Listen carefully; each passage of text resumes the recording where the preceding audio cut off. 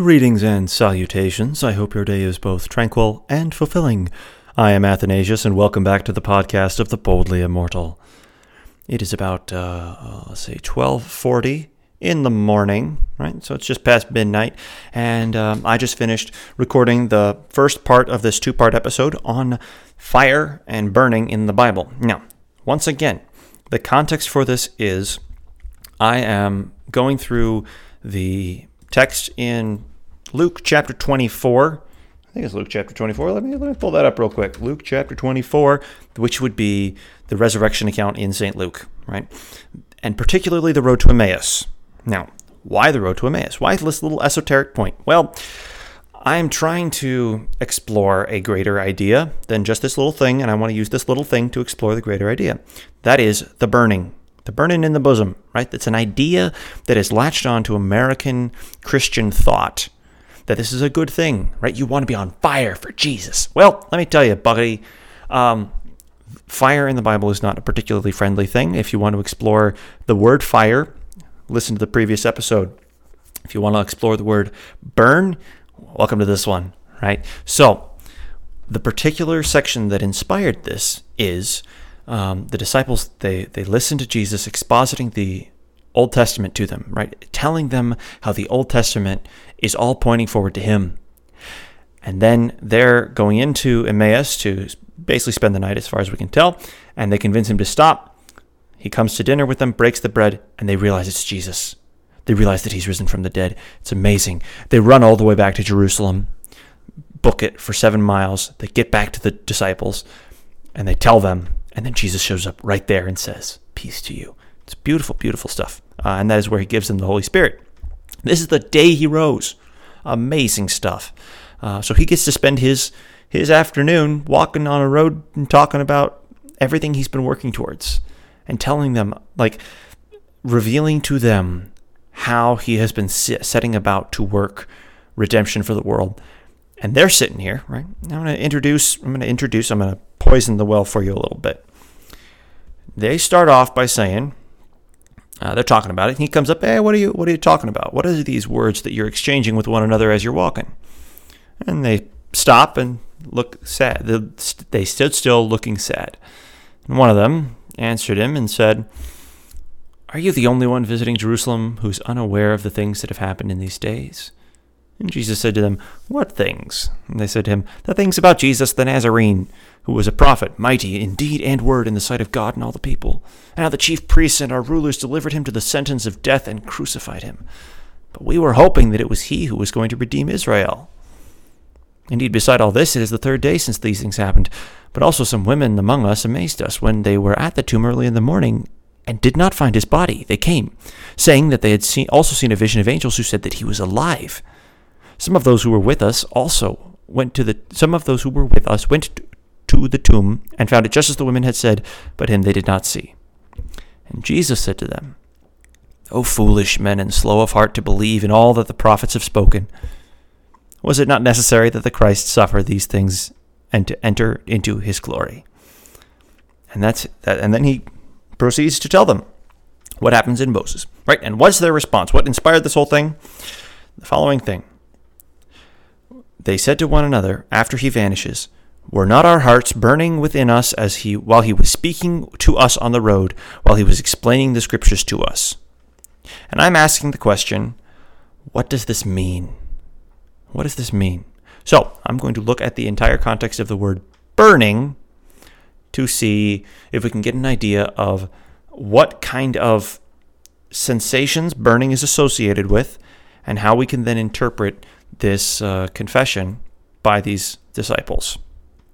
So, just like in the previous one, and I'm not going to reference the whole one last time, but just as in the previous one, I'm going to kind of hone in on Jeremiah chapter 20 and Psalm 39 because they also speak of the heart on fire, right? In Jeremiah chapter 20, it is the prophet complaining to the Lord, "O Lord, you have deceived me, and I was deceived. You have overcome me and prevailed. But if I say I do not remember him or speak any more his name, then in my heart it becomes like a burning fire shut up in my bones, and I'm weary of holding it. I cannot endure it." Right? So I can't not say what the Lord has called me to say. You win, Lord. If I wanted to stop, I couldn't do it because it would burn me up, because you would burn me up, right? Your word would burn my heart, right? I'll admit, you're welcome to have a different interpretation there. We're going to go through the context of the word burning, though. So, the psalmist in Psalm 39, this is another totally uplifting psalm, where we get this. I said, I will guard my ways that I may not sin with my tongue. Right? And let's call back to James, right? James from last episode, that I may not sin with my tongue.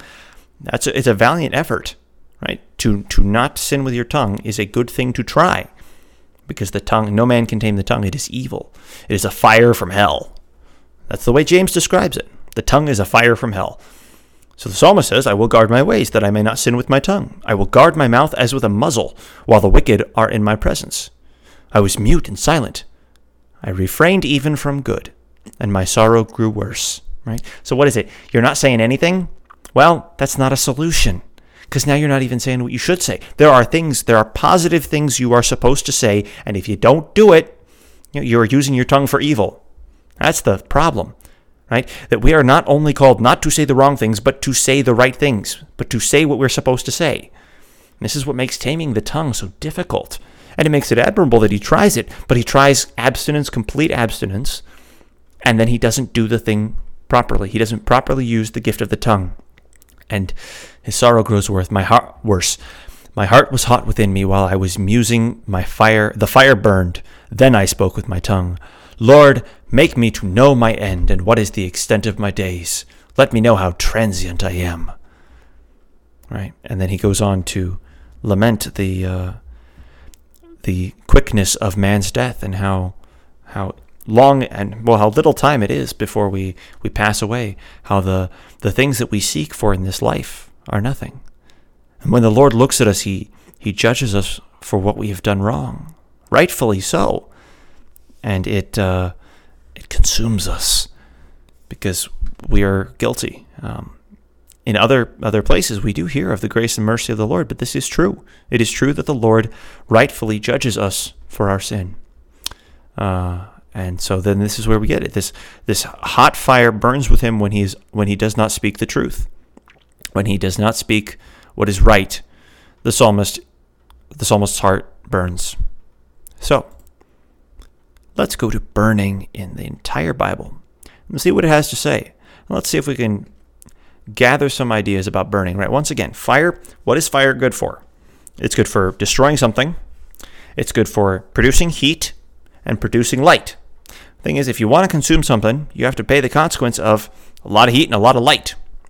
If you want to, and smoke, right? If you want to get some heat, you're going to have to pay the price of consuming something. If you want light, same thing.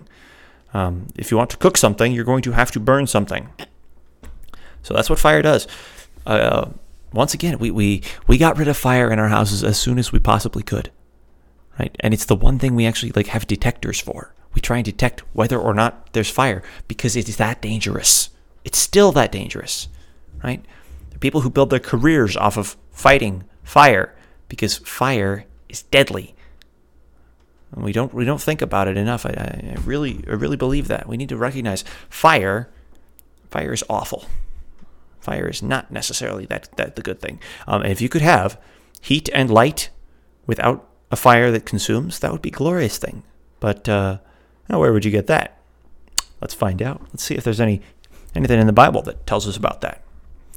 Now, the most common use that I found of burnt offerings, a burning, is burnt offerings, right? So I touched on that a little bit last time, but that would be where you kill an animal and you sacrifice it to the Lord. So it is consumed, and then the aroma, the sweet-smelling aroma of the burnt sacrifice ascends to the Lord, and he has mercy on his people, right? Without the shedding of blood, there is no forgiveness of sins. So this is how it is done. Is you burn something, you consume something, and you set it aside, and you let it be consumed, and it is the Lord's. That's how offerings work. There's a certain grimness to that we need to recognize, right? I mean, think about it. Think about if you took, oh boy, I do not want to get dark here. Let's say you had a pet cow, right? So that we don't have to deal with anything else. But you had a pet cow, right? And then you took it and you sacrificed it. You wouldn't even get beef sometimes, right? I mean, I know I don't want to go into the Levitical codes and say what was eaten, what wasn't eaten, what was given to the priests and what wasn't. Suffice it to say, if you did a complete burnt to a crisp sacrifice, everything's getting consumed. Everything. You are taking it and you're charring it. It's gone. And this is what the Old Testament system was for. This was their sacrificing. This was sacrificing. I was already saying that. Boy, I must be getting tired. This was their service, right? This was how they received forgiveness. In much the same way we go to church and we just receive it directly from Jesus. Directly from Jesus through the words of the pastor. It's awesome. They got it directly from Jesus through the words of the priest, through the shedding of the animal's blood. We get it because we are no longer seeing through a mirror dimly, but now face to face, we can directly take from that New Testament of our Lord and drink his very blood and eat his body. Fantastic stuff. Sorry if you're a Calvinist, but you're wrong. So, we're going to continue on with burning, right? So we have got burnt offerings from Noah, and then we got burning of bricks to make stone in Babel. So we got the heat used there to try and create a tower, a great tower, and that doesn't go too well for them. But it works. I mean, the burning works. Not exactly the way you're supposed to use it, though. And then we've got Abraham again, touched on that with fire. So obviously with fire, there's burning. And then here we go. The first real reference of burning being used in connection with a human person. See, here we've got a connection maybe with our Luke text. Genesis chapter 30, verse 2. Then Jacob's anger burned against Rachel. And he said, "Am I in the place of God who has withheld from you the fruit of the womb?" Whoa, Jacob. Don't you know that burning in the bosom is supposed to be a good feeling? No, it's anger. This is Jacob's anger. It is not going to be just Jacob's anger throughout the entire Bible. I will tell you that. Burning and anger is a very common trend. I mean, it's offerings and anger. Those are the two things that burn most of the time in the Bible. I'm just going to kind of go through the story of the Bible with you to show you that. So I hope you enjoyed the last episode where we kind of just marched through the Bible. We're going to do that again. So here we go. We've got Tamar, which is a very interesting story here, right? Those of you who don't know, right? Tamar is the wife of one of Judah's sons, right? So she's his daughter-in-law, and his sons die, and he does nothing with her. And so then she, this is not I talked about Joker. You're all old enough. If you watch the Joker review, you're old enough. Tamar gets Judah to sleep with her and has a child. And then here we go in Genesis chapter 38, verse 24. Now it was 3 months later that Judah was informed, "Your daughter-in-law Tamar has played the harlot, and behold, she is also with child by harlotry." Then Judah said, "Bring her out and let her be burned." And where does this story go, right? So this is burning her, but where does the story go? And when she had lain with him, he got something off of her. He gave something to her. Sorry. I'm getting tired. Shouldn't be doing it this time, but I hope it makes for good radio. Anyway, he had given her some of his possessions as a marker, right, to let her know that, or to basically let everybody know that this was his kid. So there was a promise there. Don't hurt her. It's okay. This is my bastard. But then when she actually gets called out, right, because he's just said, "Let her be burned," and she says, "Oh yeah, this is the dad, and it's his stuff." And she says, "Examine this and see whose signet ring and cords and staff are these." And Judah recognized them and said, "She is more righteous than I, inasmuch as I did not give her to my sons Shelah. And he did not have relations with her again. And very good. And it came about at the time she was giving birth that, behold, there were twins in her womb, Perez and Zerah. These are the ancestors of Christ. This is the bloodline of Jesus Christ. Through Judah, through these twins, she is more righteous than I. That's the consequence of him saying, let her be burned. Because of what? Because she was underhanded with him, because he was underhanded with her. It doesn't make it right. But this is a fascinating story for me. I mean, this is similar to when you see Rahab the harlot, right? Remember Rahab from Jericho, a city that was definitely supposed to be burned. We'll get there. That she was saved from the fire, and the man who takes her as his wife, right? The harlot as his wife is, I think, the grandfather of Boaz, right? The Boaz who marries Ruth, whose son is Obed, whose son is Jesse, whose son is David. Rahab the harlot is in the bloodline of Jesus. And her grandson marries Ruth, right? This is beautiful stuff. And so also with Tamar. It is a wonderful thing. These are fantastic stories that I don't think we really spend enough time on. But I'm very glad that I got the opportunity to go with you on this exploration of burning. So, Judah is hasty with his calling out for her to be burned, and realizes he deserves it more as much as she does. If she deserves it, he does too. And he realizes his call for justice is not righteous. His call for justice is not a righteous one, and he must rescind his burning, because his is not a good, his is not right. His is not the right to burn her. So, where's the next one? Chapter 39, we got Joseph. When Potiphar heard the words of his wife, so his wife, Potiphar's wife, calls out that Joseph tried to do what Judah would with Tamar against her will. She's lying, right? She wanted to, but Joseph was a righteous boy and didn't do it. But she's a vengeful woman. And so when Potiphar hears about it, when she said, "This is what your slave did to me," his anger burned. We have another anger burning, right? And this is good, right? It's good. He's looking out for his wife, and he's trusting her. She's lying, but he's still trusting his wife, and that is a decent thing for a man to do, especially if that's the accusation. So honestly, I don't blame Potiphar. I blame his wife, sure, but don't blame Potiphar. This is a decent anger. It's not justified, but the anger is a good anger given the information that he has. So then we get right. So this is toward the end of Genesis. Next one is the burning bush. We already went through that one in the last one, so I'm going to skip over that, much like I did with Abraham. If you want to go into that one, go into the previous episode. Right. And so now here we go. Exodus 4. Moses says, "Hey, Lord, I would really appreciate it if you didn't have me go talk to people, because I'm not that good at talking."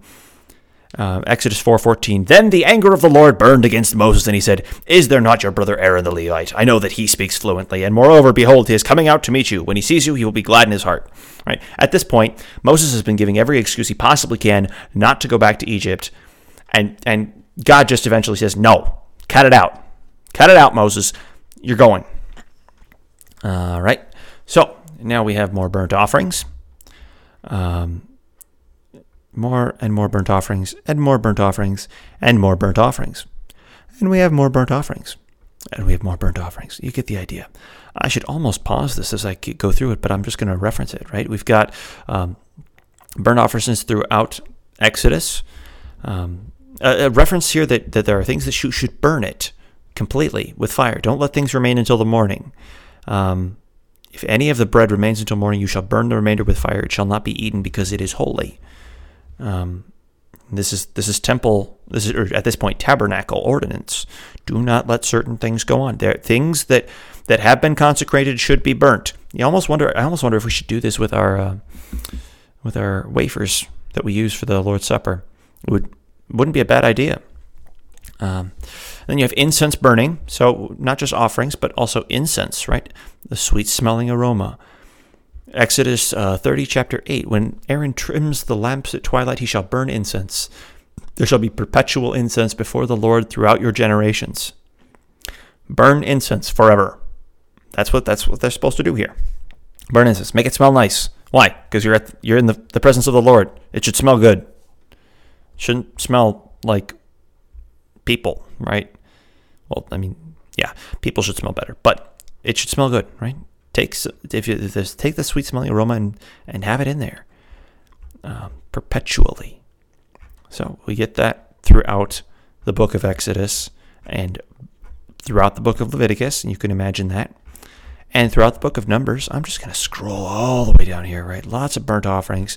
There are a couple of times where other things get burnt, as far as I remember, but we get a lot of this. Oh, yes, the Lord's anger does burn at different times, right? Numbers 32:13 is where I happen to stop. So the Lord's anger burned against Israel, and he made them wander in the wilderness 40 years, until the entire generation of those who had done evil in the sight of the Lord was destroyed. Right, there we go, right? What's burning here? The Lord's anger. The Lord's anger burned. Now, I do not read Hebrew. This may be a colloquialism that we've imported into English.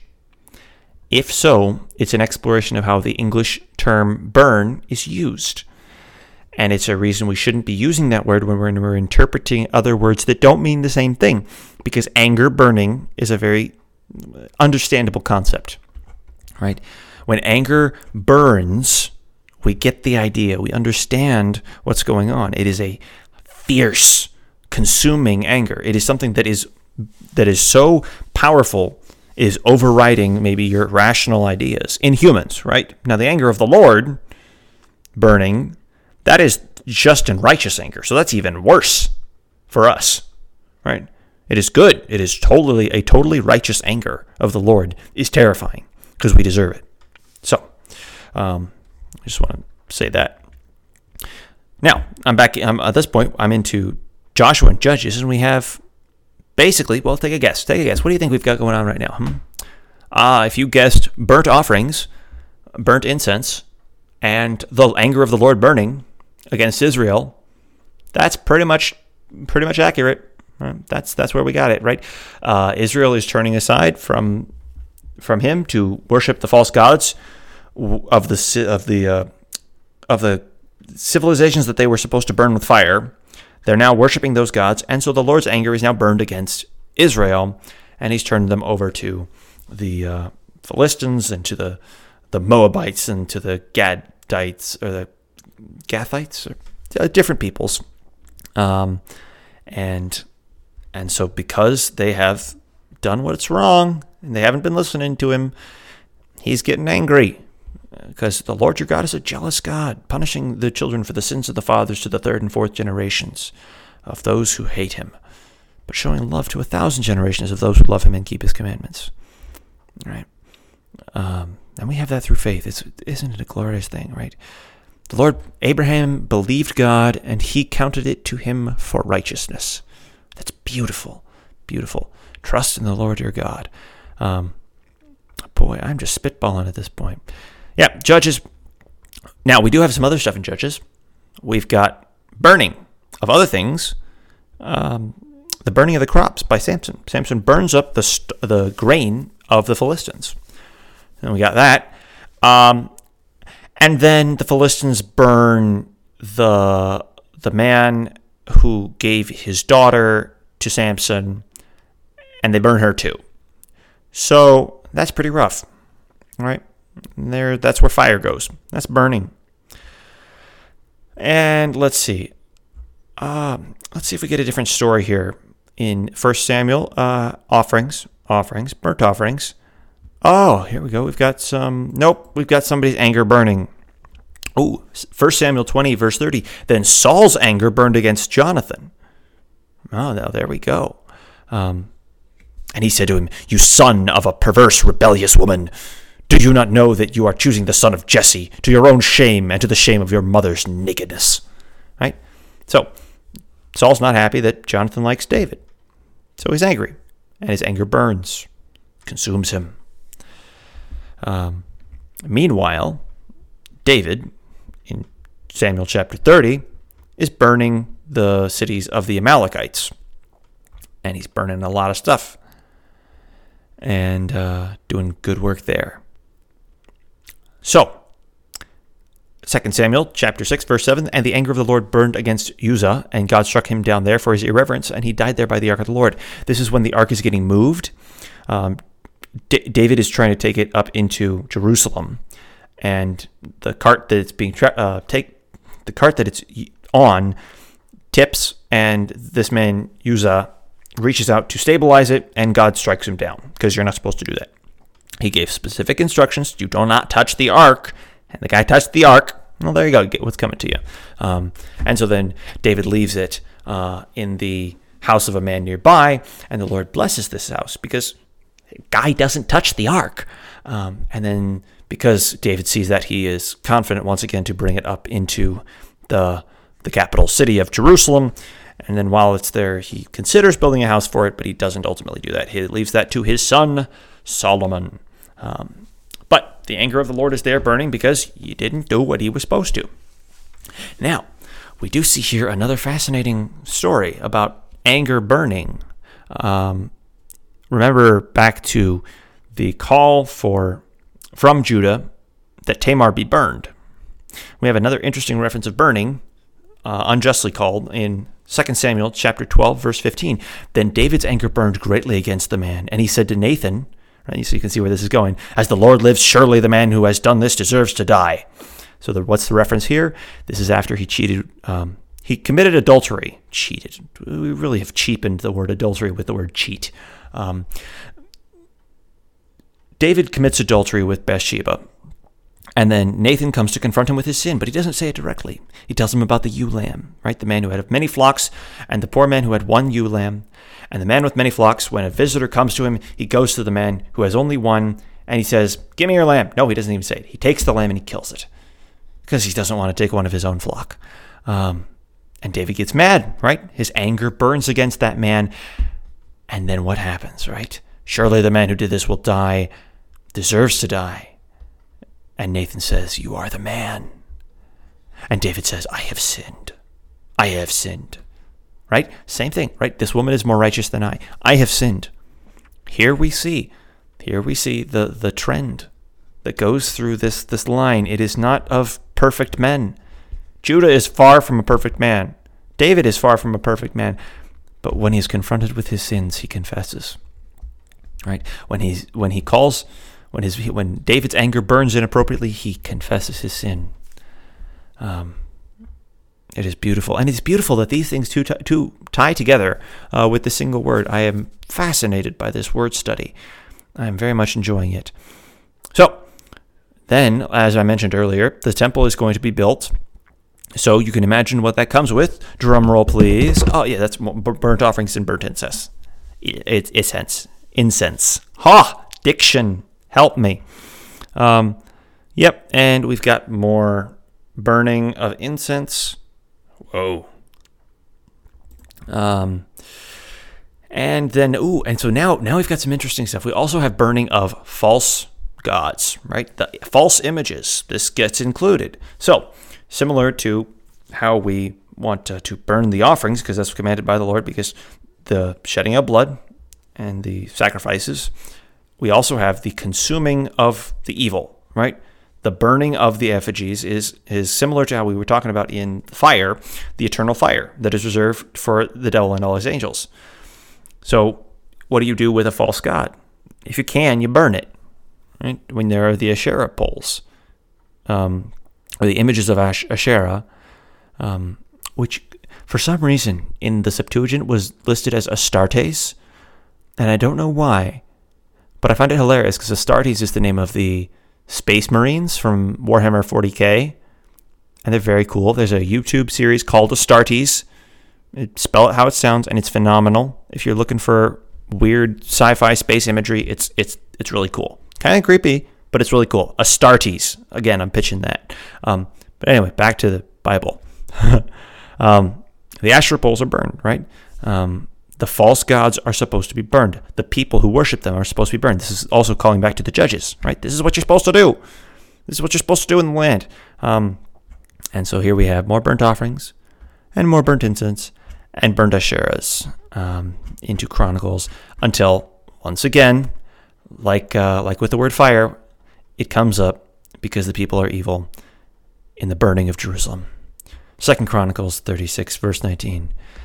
Then they burned the house of God and broke down the walls of Jerusalem and burned all its fortified buildings with fire and destroyed all its valuable articles. Right? They were unfaithful, wicked, perverse, unbelieving people.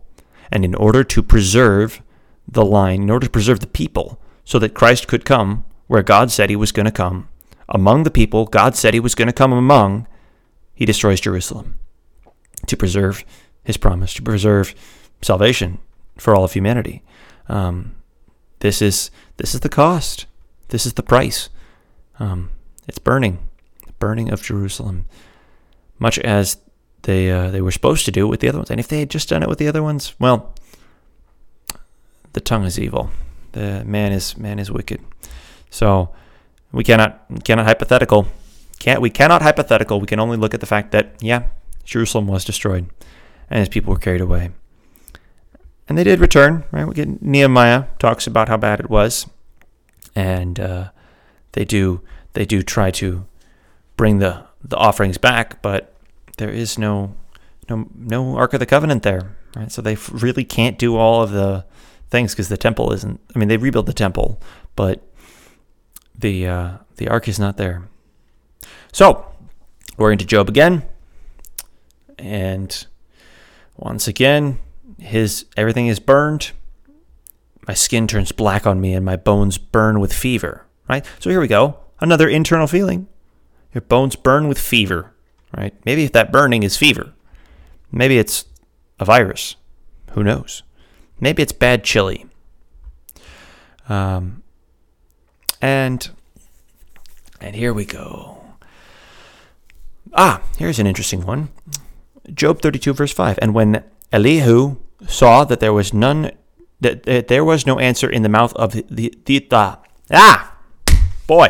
do not record at 1 a.m.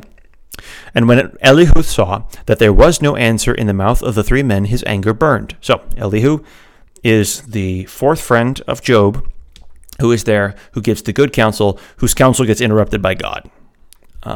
So the three schmucks are really offering bad advice. Job has been countering them honestly and with righteousness, and then eventually he goes too far and he says, I never did anything wrong. And Elihu says, no, actually, you're wrong. And there we go. Actually, Job 32, verse 2 goes there. But the anger of Elihu, the son of Barachel the Buzite, of the family of Ram, burned. Against Job, his anger burned, because Job justified himself before God. Right? Job justified himself. It's not my fault. I didn't do anything wrong. I don't deserve this. And Elihu has to come in and say, actually, no. Job, no, you do. You do. You're not perfect. You are just as much of a sinner as the rest of us. And then God interrupts him. Where were you when I set the foundations of the earth? I didn't think so. Can you conceive of Leviathan? Can you conceive of this giant Godzilla creature that I created? No, I didn't think so. Shut up, Job. Shut up. I love the book of Job. It's a great book. Right? And the confessions that do happen there, right? Yet in my flesh I will see God. It's beautiful. All right. Let's see. What do the Psalms do? All right, so now we're going to get back into the poetic language, right? We're going to go to the Psalms. Guess what? We've got more burning anger, and we've got more burning other stuff. So I'm going to go to an exception to prove the rule. Psalm 38. O Lord, rebuke me not in your wrath, and chasten me not in your burning anger. For your arrows have sunk deep into me, and your hand has pressed down on me. There is no soundness in my flesh because of your indignation. There is no health in my bones because of my skin. For my iniquities are gone over my head. As a heavy burden they weigh too much for me. My wounds grow foul and fester because of my folly. I am bent over and greatly bowed down. I go mourning all day long, for my loins are filled with burning, and there is no soundness in my flesh. I am benumbed and badly crushed. I groan because of the agitation of my heart. Well, thoughts, right? That's not a good burning in the body. My loins are filled with burning, and there is no soundness in my flesh. I do not want that at all. I don't think that's what we're referencing in the Luke text, but just using it for context, the burning of the body, not a good thing. Not a pleasant feeling either. And then we have Psalm 39, which we've already referenced. He burns the chariots with fire in Psalm 46. Burnt offerings, burnt offerings, burnt offerings, burnt offerings. Psalm 58, before your pots can feel the fire of thorns.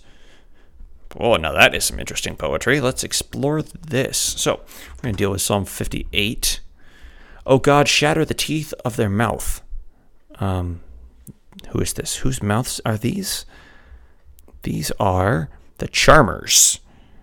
Break out the fangs of the young lions, O Lord. Let them flow away like the water that runs off when he aims his arrows. Let them be as headless shafts. Let them be as a snail which melts away as it goes along, like the miscarriages of a woman which will never see the sun. Gee whiz. Before your pots can feel the fire of thorns, he will sweep them away with a whirlwind, the green and the burning alike. I have no idea what that means. I have no idea at all. Before your pots can feel the fire of thorns. That is fascinating. I should explore that. But we'll just keep going. We've got more burning anger, more burnt offerings. More burning anger, more burnt offerings. I hope you get the idea. I don't want this to sound repetitive, but the thing is, this is what burning is in the Old Testament in particular. But this is what the context is for fire, right? Now I want to make that very clear. Let's see. Song of Solomon has one use of burned at the very beginning. Do not stare at me because I am swarthy, for the sun has burned me. My mother's sons were angry with me. They have made me caretakers of the vineyard, but I have not taken care of my own vineyard. So it's a dark-skinned man who's speaking about the sun. Not contextually particularly helpful. All right, let's see. We got more burnt offerings in Isaiah. And there, Isaiah 6:6. Then one of the seraphim flew to me with a burning coal in his hand, which he had taken from the altar. Yeah, this is Isaiah's call. This is Isaiah being called. He touched my mouth with it and said, behold, this has touched your lips, and your iniquity is taken away, and your sin is atoned for. Right? He took a burning coal. Where is the burning coal from? The smoke comes from the altar of the Lord. Takes a burning coal from there, right? So the coals, the burning coals of the altar where the sacrifice is before the Lord provides the atonement, right? And the ultimate atonement is the blood of Christ, right? So the burning of the blood, the burning of that sacrifice for sin before the Lord is what allows Isaiah's tongue to be accounted for, right? His evil, wicked tongue is used for God's purposes because the atonement has been provided. The forgiveness has been given by God. It is way too late at night. All right. And we've got more stuff. Ooh, now here's an interesting one. In Isaiah 62. Isaiah 62, we have a different usage of this. For Zion's sake, I will not keep silent, and for Jerusalem's sake, I will not keep quiet, until her righteousness goes forth like brightness, and her salvation like a torch that is burning. Right? So now we have a burning torch, and this is very different, right? But the same. The torch is burning. The torch is burning to provide light, right? So what is it doing? It is consuming something to provide light for the people, so that they may see, so that her righteousness can go forth, her salvation like a like the light goes away from a torch that is burning, there's still something being lost there. A sacrifice is still occurring in the burning. And I'm going to let you guess what Jeremiah's theme is with burning, right? Just take a guess. Look it up yourself, and give it a go. I think you'll find it relatively consistent with what we've seen so far. Lamentations 2. So I'm going to jump into the New Testament because a lot of this stuff we're covering again, the same stuff as we covered with fire, and I only have about 20 minutes before I want to close this out. And the problem with that is that, it's a lot of it is, again, the anger burning of the Lord, and then the rest of it's pretty much connected with the fire that we saw in the previous one. The burning of the chaff at the end of time, right? The burning of the wicked, the cleansing of the wicked, right? The purification process where the dross is burned away and only the pure gold remains. That's how you make gold, right? So gold, naturally, when you dig it out of the ground, it's got all sorts of other rocks attached to it. So how do you get just the gold?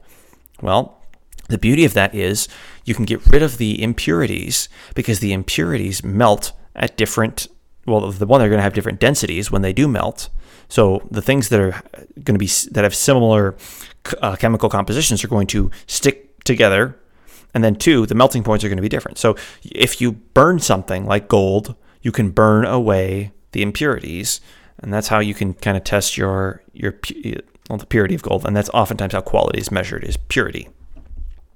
So, all right, now there is one that I've already looked at here in Romans, right? So I'm going to just kind of skip over some of the other ones because they're related to fire, but here in Romans we do have a passion again, right? So similar to the Song of Solomon reference from fire, we've got passion being referenced as burning.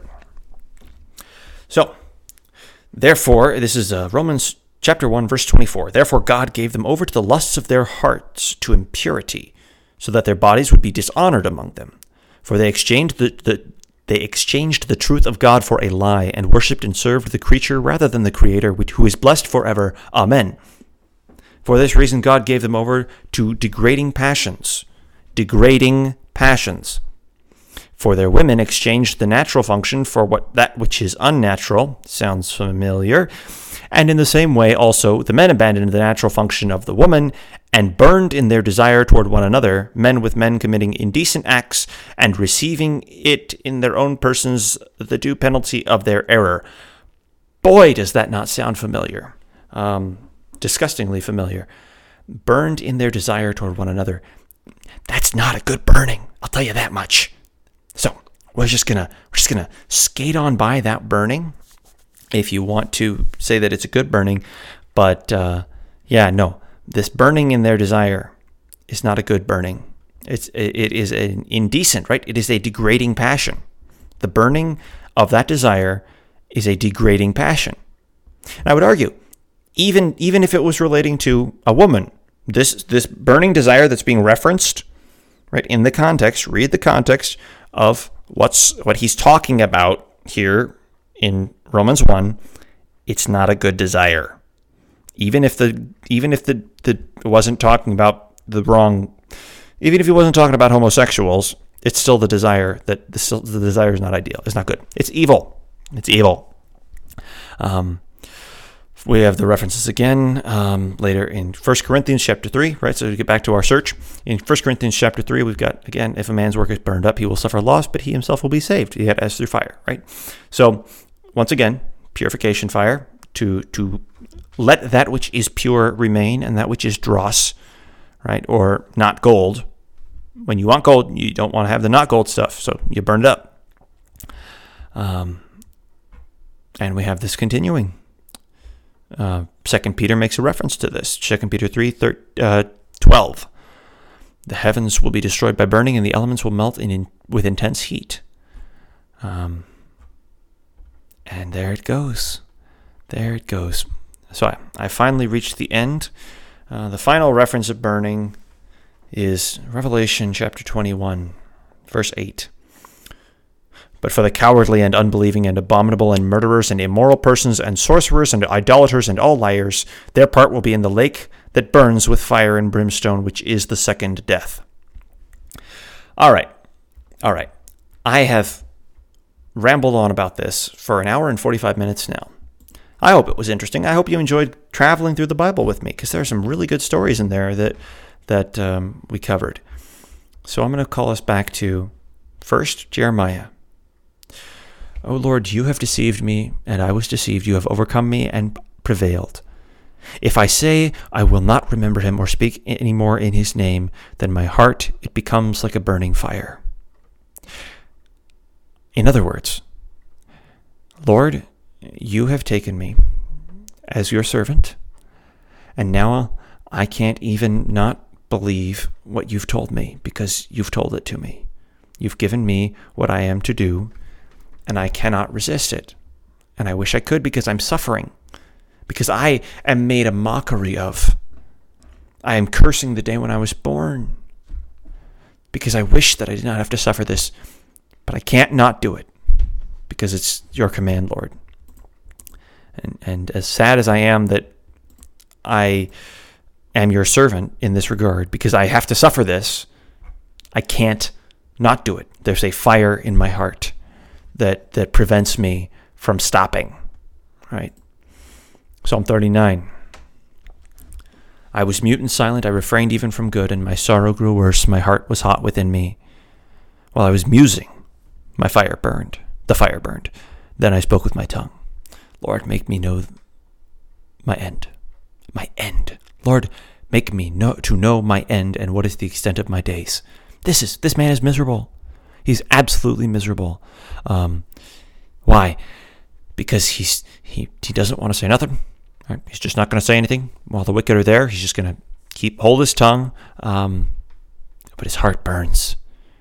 His heart burns within him to speak the truth, yes, but also to not have to suffer, because he knows what comes with the wicked knowing, or the wicked hearing. And now we go to our question. Did not our hearts burn within us? And this is why, I would argue, from using the scriptural understanding of burning, right? What is burning? What is fire? It is that which consumes, right? Water. If you want to ask about life, what gives life? Water. Did not our hearts burst forth, right? Something like that. Rejoice. Did not our hearts rejoice while we were walking? They don't say that. Did not our hearts burn? I'm going to be charitable, I think, right here, and say, it would be reasonable to say what these men are saying when they say, did not our hearts burn within us, that they heard the words of Jesus and they believed them even though they didn't want to.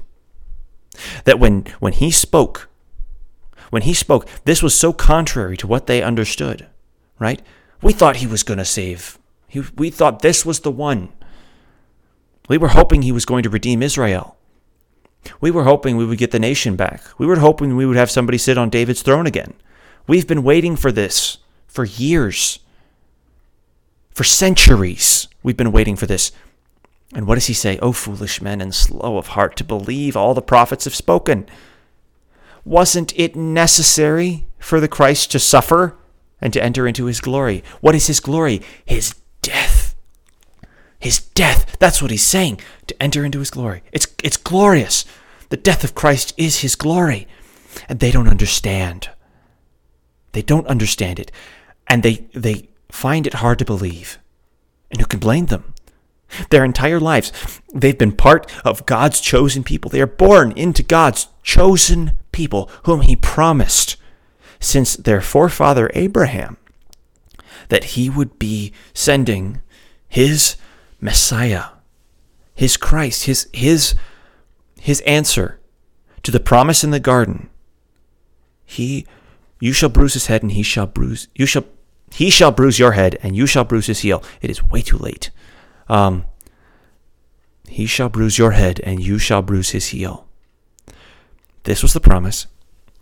Abraham believed God, and he accounted it to him for righteousness.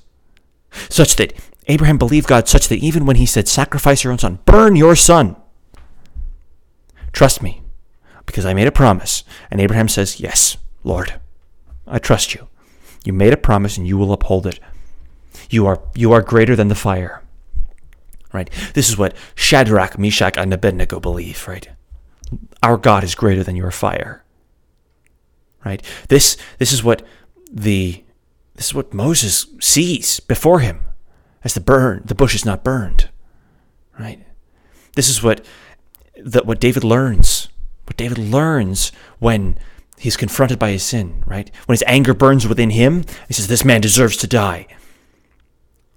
And Nathan says, you are the man. And he says, I have sinned. God is righteous, right? What Judah learns when he calls for the burning of Tamar, this woman is more righteous than I. I am not righteous. Right? This is what the children of Israel have to suffer through, right? When Jerusalem is burned, right? Because God is going to save his people, and he cannot have his places, his people, the places where he promised to do his work, need to be there to do his work. Because he gave us a promise. He gave Abraham a promise. He gave Isaac a promise. He gave Jacob a promise. He gave us a promise through them. And these men, Cleopas and his friend, know this promise was there. And they're waiting for it. And they're waiting for David to return, David's son to return. Right? One of the other readings for today is when Peter is talking in Acts. Right? And in that sermon he gives in Acts chapter 2, he talks about how David longed to see the day of the Lord. And he says, I confidently say that regarding the patriarch David, that he has both died and was buried, and his tomb is with us. And so because he was a prophet and knew that God had sworn to him with an oath to seat one of his descendants on his throne, he looked ahead and spoke of the resurrection of the Christ, that he was neither abandoned to Hades, nor did his flesh suffer decay. This Jesus God raised up again, to which we are all witnesses.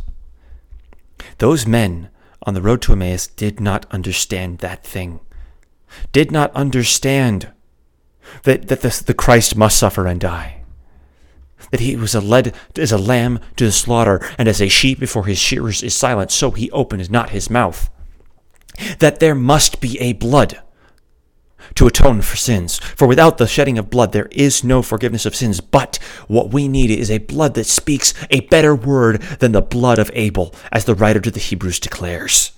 That is the blood of the new covenant, which is shed for you. Shed for you. And he was made known to them in the breaking of the bread. Right?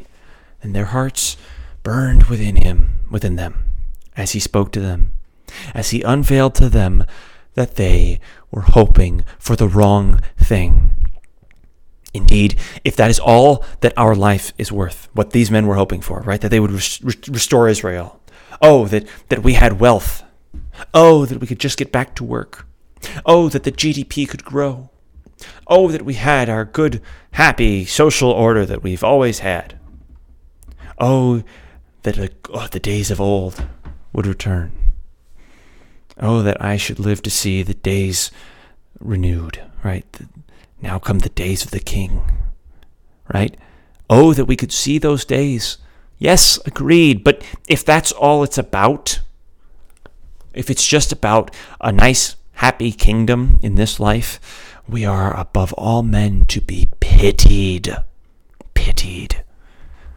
Right? That's what they had to learn. That's what Cleopas and his friend had to learn. It's not about this life. It is so much more. It is about eternity. Athanasius. I am Athanasius. I am immortal. It is about immortality itself. It is in that his death destroyed death, so we are immortal. We will live forever. We will live forever because he died and rose, right? His resurrection proves to us that the sacrifice was complete, There is no more penalty required for sin. And they needed to learn that because they didn't know. They did not know. So if your heart's burning, it may just be bad chili. It may just be bad chili. But your heart might be burning because you're burning away the dross, right? Because there's an impurity in there that needs to be cleansed. I would argue that's what's going on here. Did not our hearts burn within us? Yeah. Their hearts are burning. Maybe they're frustrated with this guy who thinks he's all that. And maybe they're finally having those false hopes set asunder, right? As I spoke with the fire one in the previous episode, in Daniel it speaks about the beast being consumed by fire, right? As the Ancient of Days is seated on his throne. Our sins need to be purged away. Our false gods need to be taken away. And that is what he did with these men. We thought he was the Christ. Didn't you get it? This proves it. This proves it. That's what Jesus is telling them.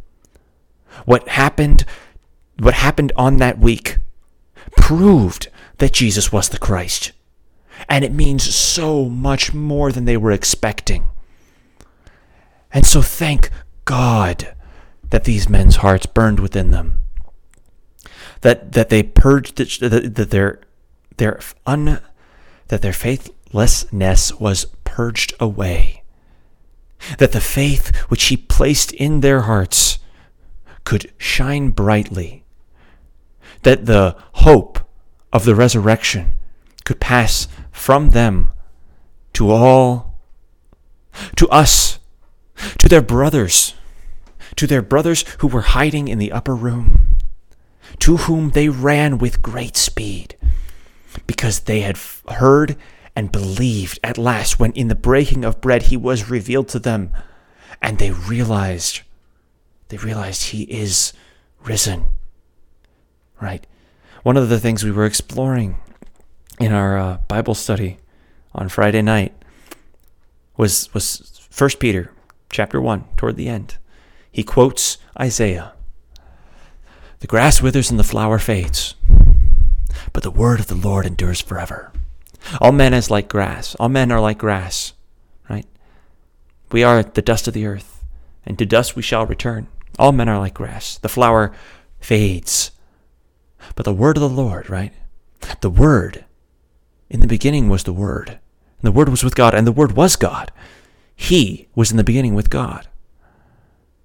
All things were made through him, by him, and without him nothing was made that was made. And the Word became flesh, and he tabernacled with us, just as God in the fire was with his people in the desert. Even as his anger burned against them, he was with them. So, and even more graciously, the Word became flesh and dwelt with us. And he suffered, and he died. And we beheld his glory, the glory as of the only begotten Son of the Father, full of grace and truth. But even though he died, the word of the Lord endures forever. Christ is risen. He is risen indeed. Alleluia. Thank you for joining me on this little exploration of the Scriptures. I'll admit I did not expect to be doing this. Just kind of got very passionate about it and interested in what it could do. So I don't know what I will be coming down the pipe with next, but please tune in. We've had really low viewing, but I have had a very irregular publishing schedule, so I am sorry about that for all of you who look forward to this content. And if you could share it, I'd appreciate that to get those numbers back up where they were. But I look forward to hearing what you say, as I read in the Epistle of St. James, chapter 3 last time, right? We got to watch out, those of us who are going to teach, because the tongue is a devilish tool, right? It is a fire lit with a fire from hell. So let us watch our words, watch our tongues, and in that vein, please call me out, where I have erred, I'd love to hear what you have to say. But until then, I guess I'll just repeat that wonderful Easter greeting. Christ is risen. He is risen indeed. Alleluia. God's peace be with you. Amen.